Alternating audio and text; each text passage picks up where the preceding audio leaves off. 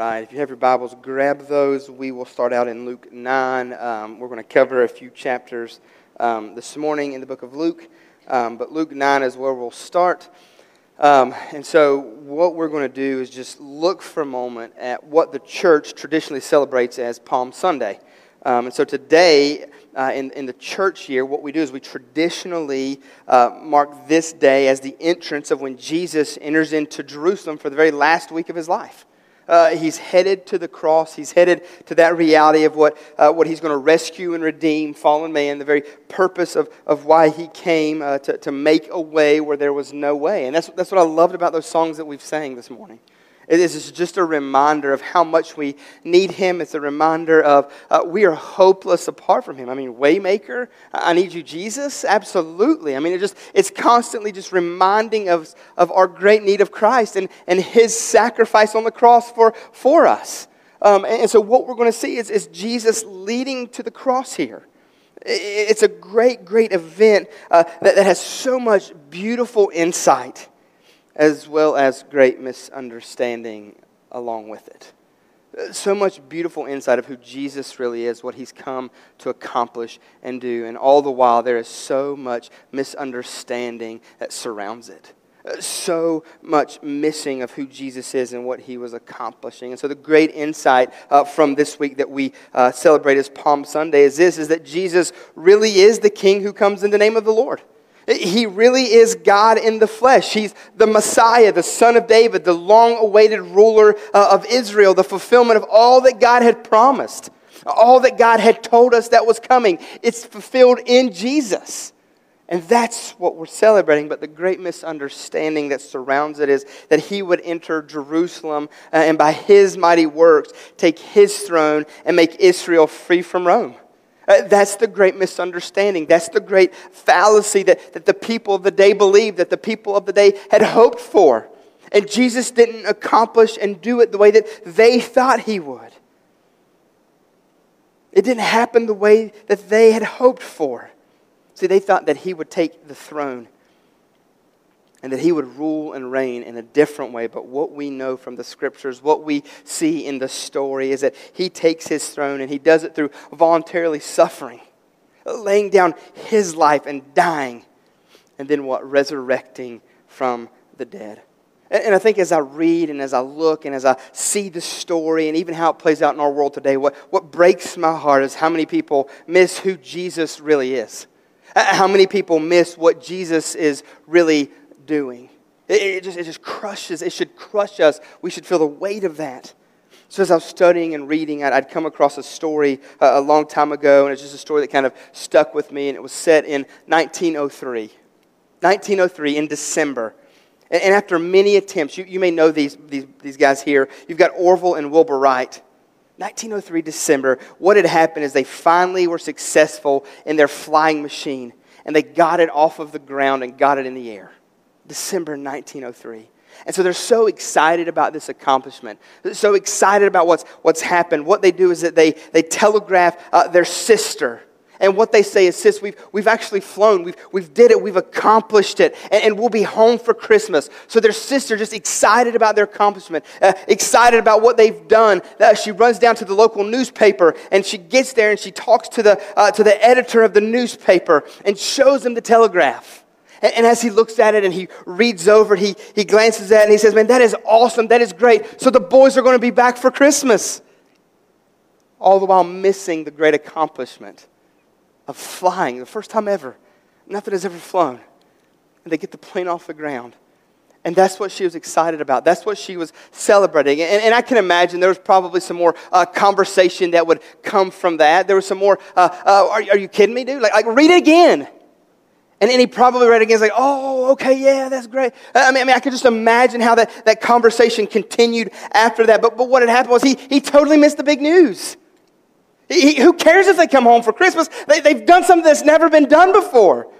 They've accomplished something that seemed to be impossible. And they did it. They made it happen. For the first time in human history, man had flown. And so my hope for us this morning is that as we focus in on the story and realize what we celebrate today and on, that we'll just feel the weight of what took place on that day.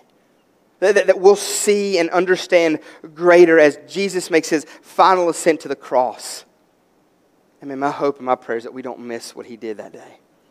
My prayer and my hope is that we don't miss what he's accomplishing on this day that we celebrate as Palm Sunday, which is going to lead us to Resurrection Sunday. So I'm going to ask you if you join me as we pray, and then we'll jump into the scriptures here in a moment. Father, help us to hear. God, and I'm praying not just with ears, God, but with our heart. God, that we would hear what you would have to say this morning in this place. God, that we would be in tune with who you are and what you've accomplished. What you were accomplishing that day. What you're accomplishing this day. And Father, what you have accomplished. Father, help us here. Help us be changed by the reality of who you are. Father, I pray so desperately this morning, if there be one here that don't know you, if there be one watching online or later this week, maybe as someone pulls this up and watches this service, Father, I pray that your Holy Spirit would move and that your Holy Spirit would draw and that your Holy Spirit would help them understand and hear and see who you truly are. Father, help us not miss. Move in a mighty way. It's for your glory. And we pray. Amen. Amen. So I guess as I've read this week and as I've looked at this story and as I've thought about and as I've prayed through, something that just always comes to my mind is this, is in the scriptures, sometimes what can happen is that we forget that these are real people in a real time. Like it's a book that we'll open up and we'll read, and we know Paul, and we know all the characters, we know the disciples, we know David from old, we know all the characters in the story, but I think sometimes we can forget that they're real people like you and I living in a real time like our day. Like our day is a real day in a real time. And one day people will look back in books and they'll read about our day and they'll read about the things that happened in our day. And they may miss even the fact that we were really real here in this moment, as there's people really real here in the moment we're reading about. And so I don't want us to romanticize that or miss that for a moment. They're normal people just like you and me. People with struggles, people with victories, people with just a number of things happening. The culture in that day, what's taking place, what's transpiring, what's happening even in that day, just like our day, it's real and it's there. And I know I joke about how thankful I am that I wasn't in that day, because it just seems like they're just so messed up. They've got so many issues. I mean, how in the world does Jesus come along and you miss him? I mean, how in the world the stories and the things that he's accomplished and done, how does he do that? And the people just, they wax over it and they miss it. And I think about those things, and I realize the exact same thing happens in our day. The exact same thing takes place in our day. Shoot, it takes place in my life. I mean, I can't tell you how many times I just kind of maybe brush off maybe God doing something as to, oh, well, that's how it's supposed to, it just happens like that. It just works that way. It just goes in that form or that fashion. And I guess what scares me is one day whenever I'm sitting in that nursing home or out on that front porch and my days are starting to wind down, and maybe my boys who has boys or has kids or however that works out, and I'm there, come to me, they're like, oh, all right, I'm going to call myself Poppy. I don't know why, but I'm just going to be a Poppy. It just kind of sounded cool in the moment. But Poppy, tell me about that day. And I begin to kind of tell them the stories of all that had happened and all that took place. And they start to ask me some of those questions. And just tell us about this, tell us about that. And I guess I just kind of shudder, like, what will be written about us? Like you realize, like, you're living history right now, right? I mean, think about it over the last 10, 20 years, the things that we've endured, the things that we've seen, the things that we've lived through. I mean, off the top of my mind, 9/11. I mean, that's going to be in books for kids to read about. This pandemic thing, that's going to be in books for people to read about. They're going, you lived through that? Oh my gosh, like there was a time you couldn't come out of your house? Like I heard there were big like grasshopper monsters that would get you if you did. Tell me about it. I mean, I can't imagine, just the stories that will be flying around. I mean, I think of those type of things as I look at this story and I've read about it. I just shudder to think what's going to be written, what's going to be said. And I think what takes me to that place is this thought. Did I or this generation, this day, Did we continue to make the same mistakes that we read about in the days of old? Did we continue to struggle about and fight against? Did we just give in? Did we just give way? Did we just allow? Or do we stand up and fight with everything in us to be different? To break the trend? To make the glory of our God known at all costs? Regardless of how crazy, regardless of how out of this world it may seem. Did we miss the opportunities? Did we miss it like the people of this day that we're going to read about? So to set the stage and kind of get us where we're going to be, Luke 9:51, if you don't have your Bible, it'll be on the screens. This is what God's Word says. Luke says in 9:51, it says, when the days drew near for him to be taken up.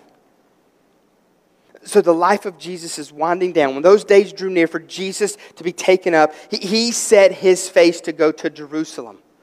See, this is a very, very important text. I don't know if you write in your Bible, I don't know if you underline, I don't know if you circle, but this is a very, very good one to kind of put an asterisk beside, to put a note beside, because this is very important, because something in Jesus in this time changes. Something takes place in this moment when this happened, when the days drew near for him to be taken up. He sets his face to go to Jerusalem. That changes everything. So from this point on in the Scriptures, we see Jesus focused on the direction that's going to take him to the cross. We're going to see him run headlong in that direction. The very turning point of Jesus' ministry happens here. See, after this, Galilee would no longer be the place where he resided. It would no longer be the place that he would spend a lot of his time. He would make short little quick trips to Galilee and even go to Jerusalem to celebrate the feast. But those are just brief little visits. They were only interludes that would eventually lead to his final journey to Jerusalem for the very purpose of laying down his life. So let's fast forward a few minutes in the story, a little bit in the story. Luke 19. Turn to the right, 10 chapters. Luke 19, starting in verse 28. So in that moment, everything changes for Jesus. Something happens so drastic in his life. And then we get to this point in the story. Luke 19, verse 28. And when he had said these things, what are these things that he's talking about? See, as the work of Jesus to what his disciples hoped would kind of be the climax here in Jerusalem, they thought a successful worldly type of revolution was about to take place that would lead to the kingdom of God being established in this moment, in this day, in this time. But what Jesus had done was just finish telling them this parable about the 10 minas. And the minas are just a measure of money that's equal to a little more than 3 months' salary. And the parable here that Jesus tells was intended to correct their hearts by warning that the Messiah was going to be rejected. And there's going to be this period of time where Jesus is going to be absent. He's not going to be here with them. And what his followers need to do in this time of absence is engage. Don't check out. Don't give up. Don't quit. But you be more intentional. You engage all the more, because there's coming a day when he's coming back. There's coming a day when he would return. There's coming a day when he hasn't given up. He hasn't just faded away. This isn't it, but this is just the beginning of what I've called you to do. Don't check out. Don't disengage. And so the story goes on and says this. And when he went on ahead going up to Jerusalem, this is his final ascent to the holy city. This is the last leg of the journey that began over there in Luke 9 that I was telling you about. And it says in verse 29, when he drew near to Bethpage and Bethany at the mount that is called Olivet, he sent 2 of the disciples, saying, "Go into the village in front of you, where on entering you will find a colt tied and on which no one has ever yet sat. Untie it and bring it here. And if anyone asks you, 'Why are you untying it?' you say this, 'The Lord has need of it.' So those who were sent away and found it just as he had told them. And as they were untying the colt, its owner said to them, 'Why are you untying this colt?' And they said, 'The Lord has need of it.' And they brought it to Jesus." The story unwinds just like Jesus said. I mean, you don't see anything else happen there. I love the intentionality of Jesus. I love how he just calls his shots. I mean, we miss that so often in the Scriptures. Jesus says that something's going to happen, and then what happens? It happens. Jesus says something's going to unfold, and what happens? It unfolds, and it takes place just like he says. I mean, this is phenomenal. I'm like, dude, my coat, $50. What's in your backpack? Give me. No, none of that. You just tell him that the Lord needs it. And what happens? The guy just gives it to him. They brought it to Jesus and throwing their cloaks. Verse 35, they brought it to Jesus and throwing their cloaks on the colt. They set Jesus on it. And as he rode along, they spread their cloaks on the road. Let's get our minds around this. Jesus sends 2 of his disciples to go get this colt, which no one has ever ridden on. I'm not a big horse dude, but that's pretty big in and of itself. And really what that shows and symbolizes is that it's fitting for a royal entry. Fitting for a royal entry. And so the disciples, they put their garments on that colt out of what respect for Jesus. Why? Because he's the coming King of Israel. I mean, this is kind of the entrance reserved for royalty, for the king. And so what do we see? We see Jesus coming in this moment, how in meekness and humility, how just like Zechariah foretold, just how the prophets of old foretold. So despite the joy and the praise of the disciples, what we know is that Jerusalem still doesn't receive its king. Jerusalem still doesn't recognize its king. Verse 37 says this, and as he was drawing near, already on the way down the Mount of Olives, the whole multitude of his disciples began to rejoice and praise God with a loud voice for all the mighty works that they had seen. So as Jesus is making his ascent, and they're reminded of, they think of, they know of all the things that Jesus had accomplished, all the things that Jesus had done. They remember those things. And it wells up in them praise. It wells up in them crying out. I mean, think about all that he had done, right? He had healed leprosy, how? With just a touch. He heals leprosy with a touch. He's made the blind see, the deaf hear, the lame walk. I mean, he's done all of those things. But just speaking, but just touching, but just thinking in that direction. What else has he done? He's commanded the unclean spirits. And what happens? The unclean spirits obey him. The very demons obey him and shudder. Those stories had spread throughout. They knew that. They knew that he had stilled the storm and walked on the sea. That he had turned the 5 loaves and the 2 fish into a meal for thousands. They knew the stories. So as he enters Jerusalem, they knew in their heart that there wasn't a thing that could stop this Jesus. That there wasn't nothing that anyone could do to Jesus. This is the king we've waited for. That's what they're thinking. He's finally here. And he's going to set us free. And he's going to put us back in our rightful position. We won't be dominated anymore. We won't be owned anymore. We won't be abused anymore. I mean, why would you dare go against someone like that? I mean, he could just speak. And in that moment of speaking, Pilate could just perish. The Romans would be scattered, and they knew that. That's what they had hoped for and longed for. So they were excited. They were excited about this new day, all the while being blinded to the reality of what's going on.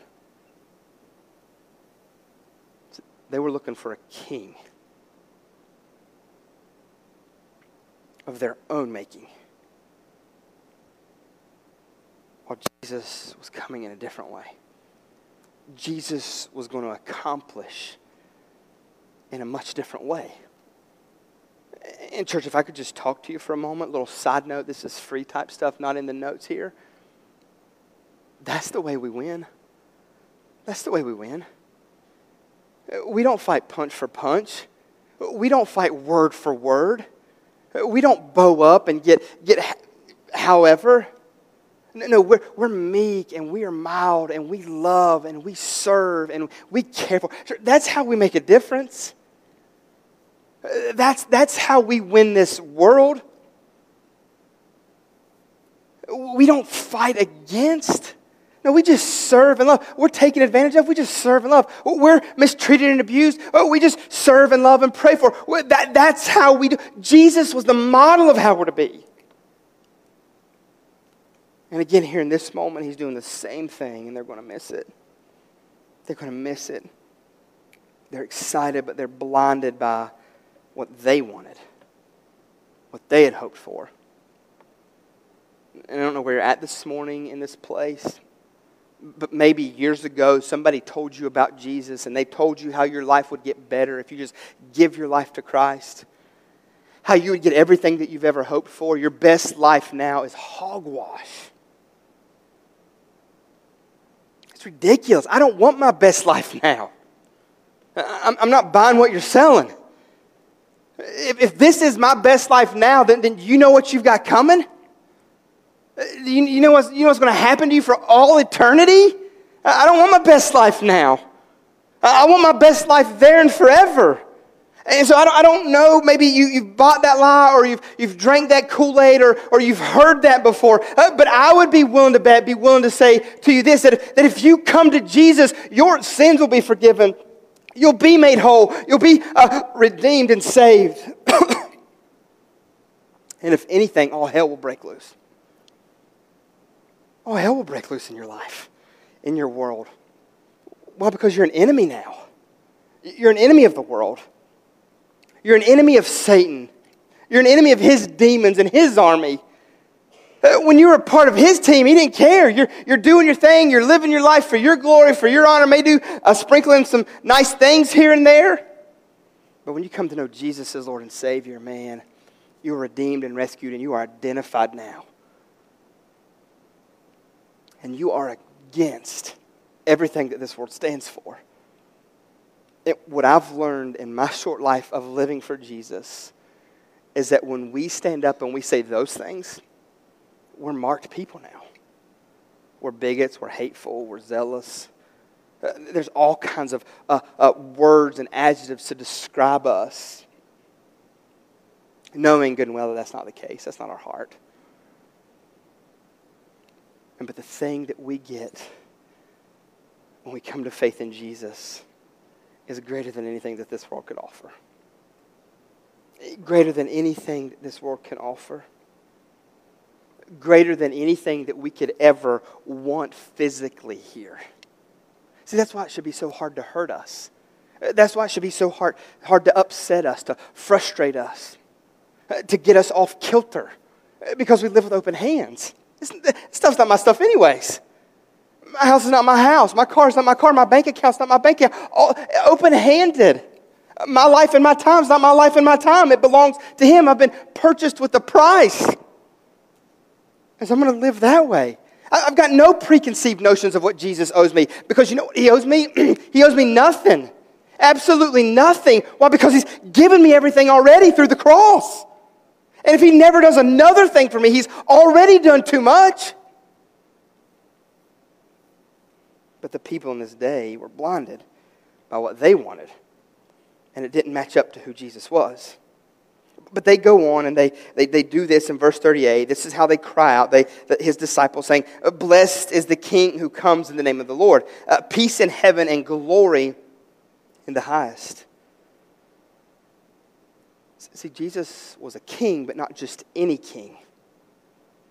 He was one who was sent and appointed by God. They knew how Isaiah described him. They knew how the prophet Isaiah had said this. They would be very well schooled in Old Testament and the prophets. And so Isaiah 9 says this. It'll be on the screen. It says, "Of the increase of his government." Whose government? God's government. How's God going to establish that government? Through Jesus. They knew that there was a Messiah coming. They knew that there was a king coming. And there's going to be this increase in his government. And of peace there will be no end. And on the throne of David and over his kingdom, to establish it and to uphold it with justice and with righteousness from this time forth and forevermore. The zeal of the Lord of hosts will do this. See, that's a prophetic scripture about Jesus. And there are many more to go along with this. And that's what the people of this day were looking for. See, Jesus is over a universal, never-ending kingdom backed by the zeal of God. And so here was the King of the universe, who today rules over the nations, the galaxies, and even our current situation in our world. That's who's being described and foretold. That's what they were looking for. That's what they were hoping for, but in a way that pleased them. In a way that would fulfill them in that moment. Back to Luke 39, it says this, and some of the Pharisees in the crowd said to him, "Teacher, rebuke your disciples." See, the Pharisees are the religious of the religious. The hypocritical ones that would expect out of you what they wouldn't even do themselves. That were supposed to know the law. That were supposed to be familiar with. They were supposed to be teaching others. All the while just weighing them down with rules and regulations and expectations that they didn't even live up to. And so they start to rebuke Jesus.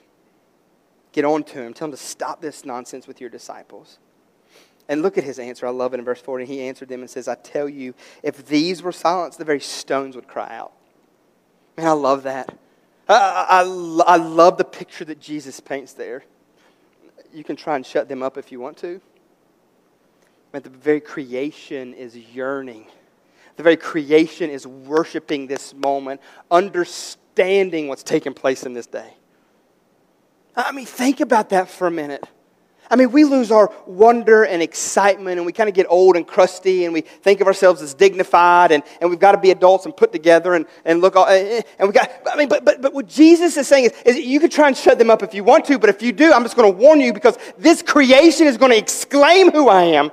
This creation is going to worship if they don't. You can't stop what's happening right now. You can't silence it. You can't quiet. You can't quit it. This world understands what's going on. This broken world longs for the day for everything to be established the way it was at creation. And he says, you can try to slow it down. You can try to stop it. You can try to shut them up. But you do that, these rocks will cry out. See, Jesus knew what was about to happen.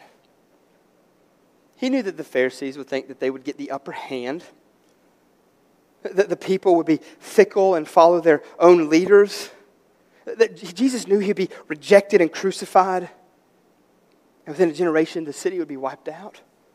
He knew what was coming. He knew what was at hand. He knew what was about to take place. And look, as he says it in verse 43, he says, "For the days will come upon you when your enemies will set up a barricade around you and surround you and hem you in on every side and tear you down to the ground and your children within you. They will not leave one stone upon another in you because you did not know the time of your visitation."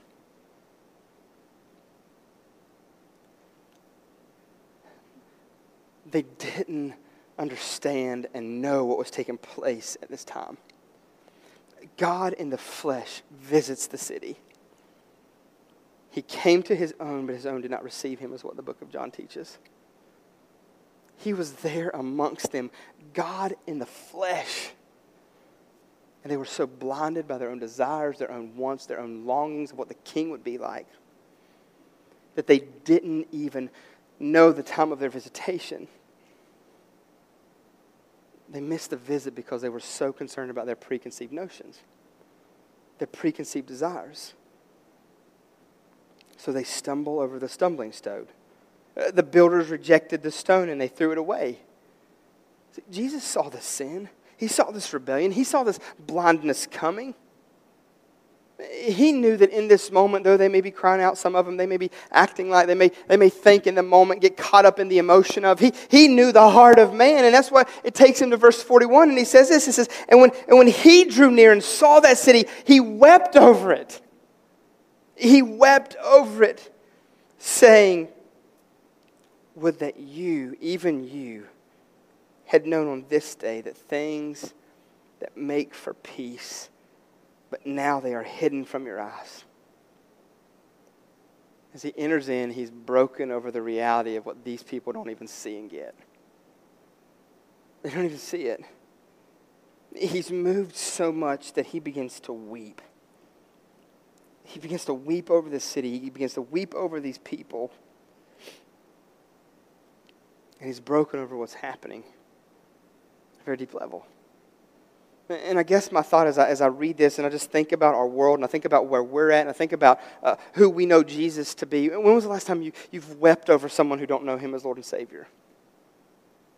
I mean, we live in a culture, in a world today where we get so quick to get mad and to fight and to get aggravated and to post some cute little scripture and do things like that. But when have you been broken over somebody who doesn't know Christ? When have you allowed the weight of that reality of what they have coming, if they're not rescued and redeemed and made right? When was the last time you felt that weight? When you've talked to a neighbor or you've talked to a coworker or you know a family member who doesn't know Jesus as Lord and Savior. And so Jesus is broken over this. They've missed the whole thing. You want to see God? Look at me. He's here.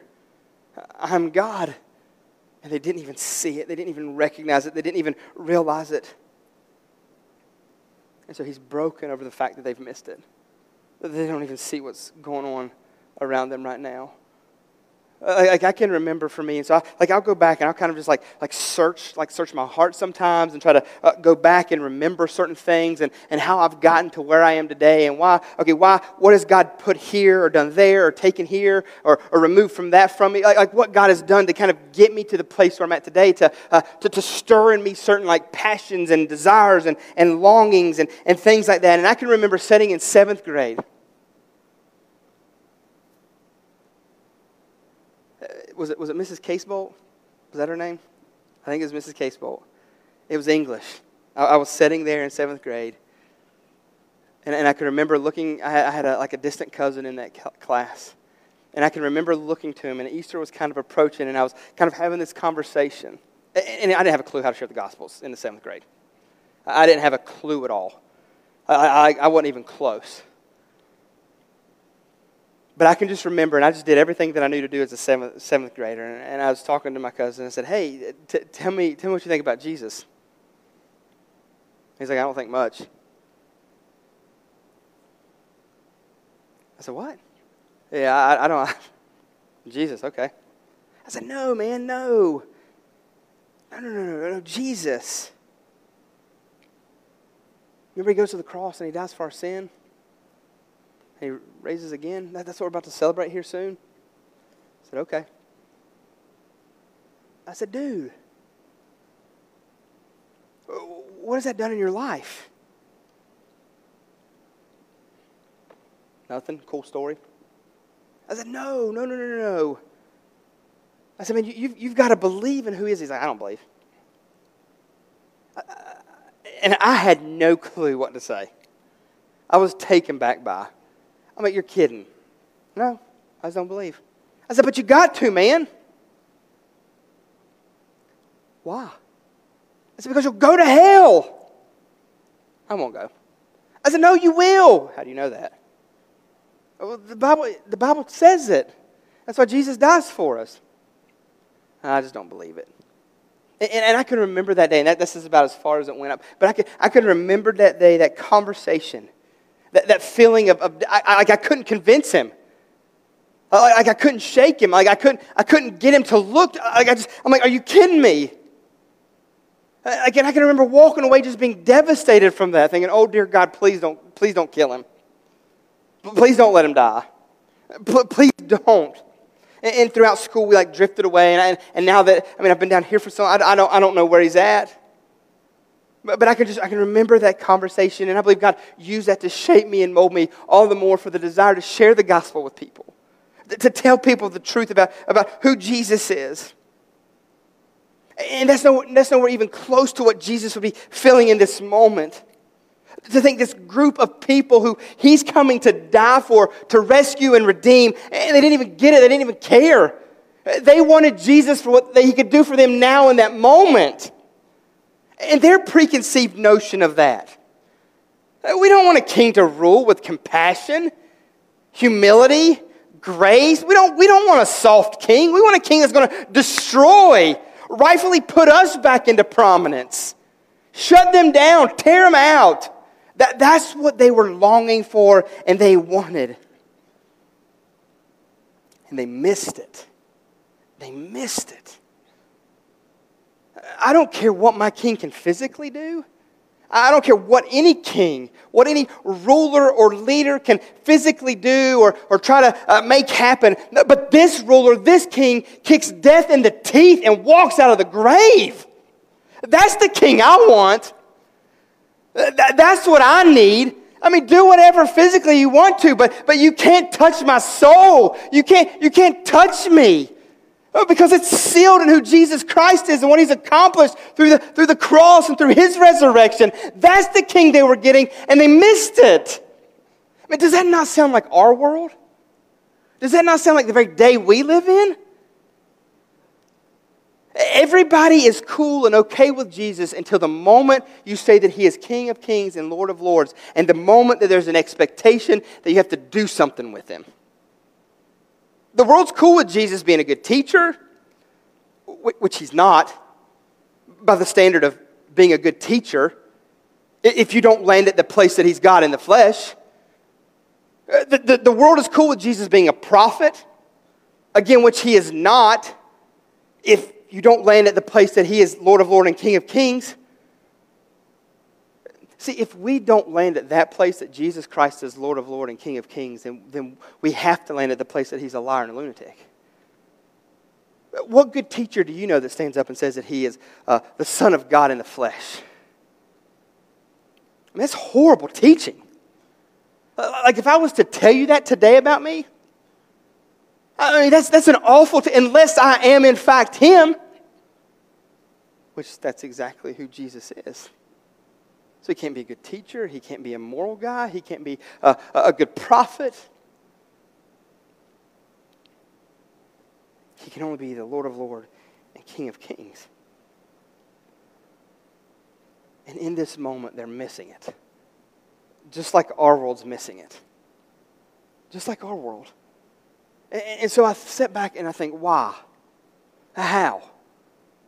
How have we got to? And I can remember having conversations throughout this whole pandemic time that we're still in it, and so I'm not taking away from that. But this whole crazy time that we're in with the pandemic, with everything that's going on with COVID-19, and I can remember that, and then even leading up to the election, and what do? How do we fight? We fight on our knees, and we fight with grace and mercy, and we fight with living out who Jesus is, and we fight with love.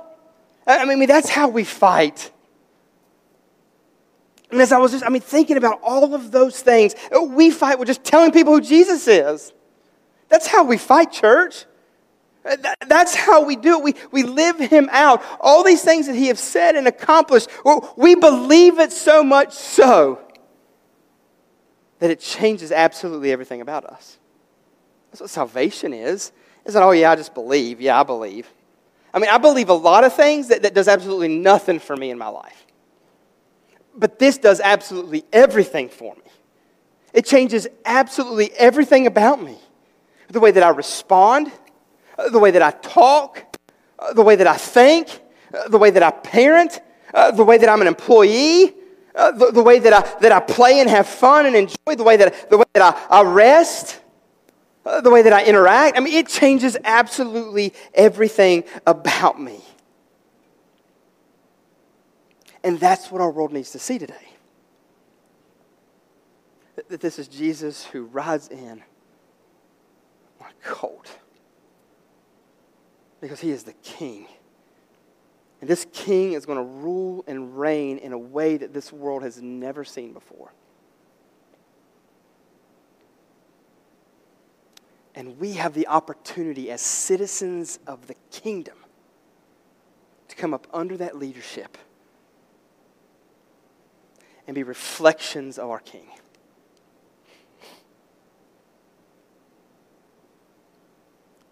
That's what we have the privilege and honor to do. And I believe with everything in me, that's what will change the very course of this world. Not us posting a little rant on Facebook or throwing up some verses that are really hard and harsh toward people that have different views than us or live different ways than us. You want to impact those people? Take them out to coffee. Begin a relationship with them. You want to impact? Love people who think different. Love lost people. Just love lost people. Have them in your house, but they may. What if they probably will. And they should, shouldn't they? They're lost. They should act like lost people. They should talk like lost people. They should think like lost people. They should respond like lost people. They should do all the things that lost people do. Why? Because they're lost. And lost people are only going to act how? Like lost people. And we're called to love lost people. We're called to care for lost people. Like you don't catch sin from sinners, right? That's just already in you. But thank God He rescues and redeems us through the cross, and now we're made whole. Now we're made right. Now we're declared righteous because of what He's done, and now we have the privilege and honor to do the same, to tell other people about that. And so we get engaged, we talk about, we share with. That's how we reach our world. That's what we do. And so as I look at this and as I think about this, I just can't begin to think how Jesus felt in this moment. All of these people in this moment celebrating Him. All the while, just in a few short days, they would reject Him with the cries of what? Crucify. With the cries of crucify. And what I would warn you of, church, is don't come here and celebrate the name of Jesus on a Sunday and you live like hell on a Tuesday. Because all you're doing is giving the cry of crucify. If Jesus isn't great enough and good enough and glorious enough to be worshipped Monday through Saturday, you're not doing it on a Sunday.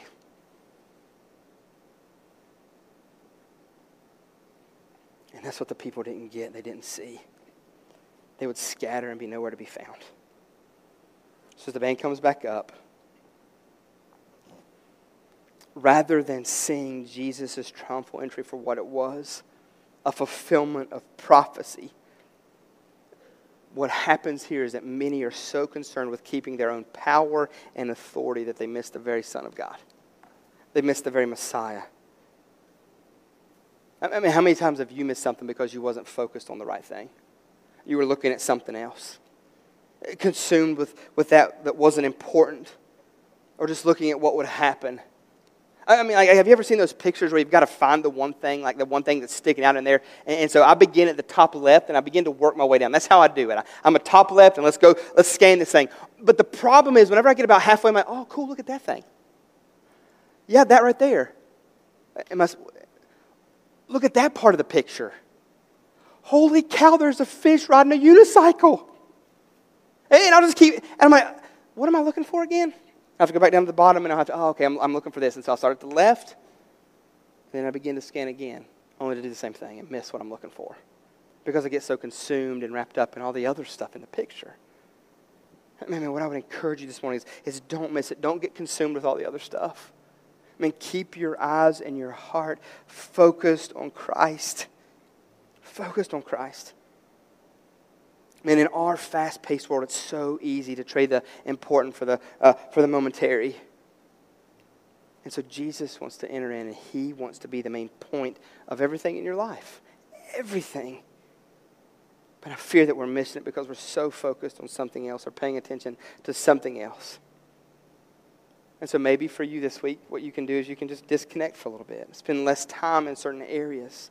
Spend more time praying. Spend more time reading Scripture. Spend more time talking to your kids about the Lord and what this week's all about.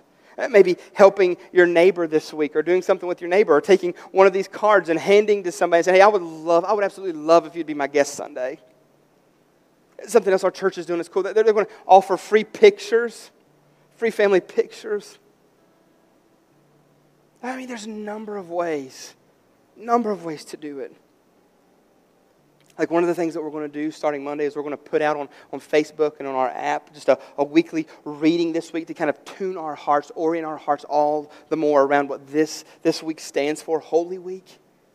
Thursday night we're going to gather in this place. We're going to lift high the name of Jesus. We're going to be reminded of what's coming this weekend, what that means for us in our faith. as we celebrate Monday, Thursday, we've got the crosses. We've got some pretty cool things planned for Thursday night to orient our heart around that reality. Man, I would encourage you, don't miss who Jesus is, especially this week, especially as we look toward the empty tomb. So my hope is that we don't miss him. Don't be distracted. Don't let your attention be taken to something of less importance that will leave you at a place you don't want to be. Father, help us this morning in this place to focus back in on. Father, to be reminded of who you are, what this week stands for. Father, they missed it that day. Dear God, don't let us miss it. Do whatever you have to do. And we pray. Amen. If you stay in, the band's going to lead us this morning. If you want to come pray, if you want us to pray for you, if we can serve you in any way, please do not hesitate to let us know.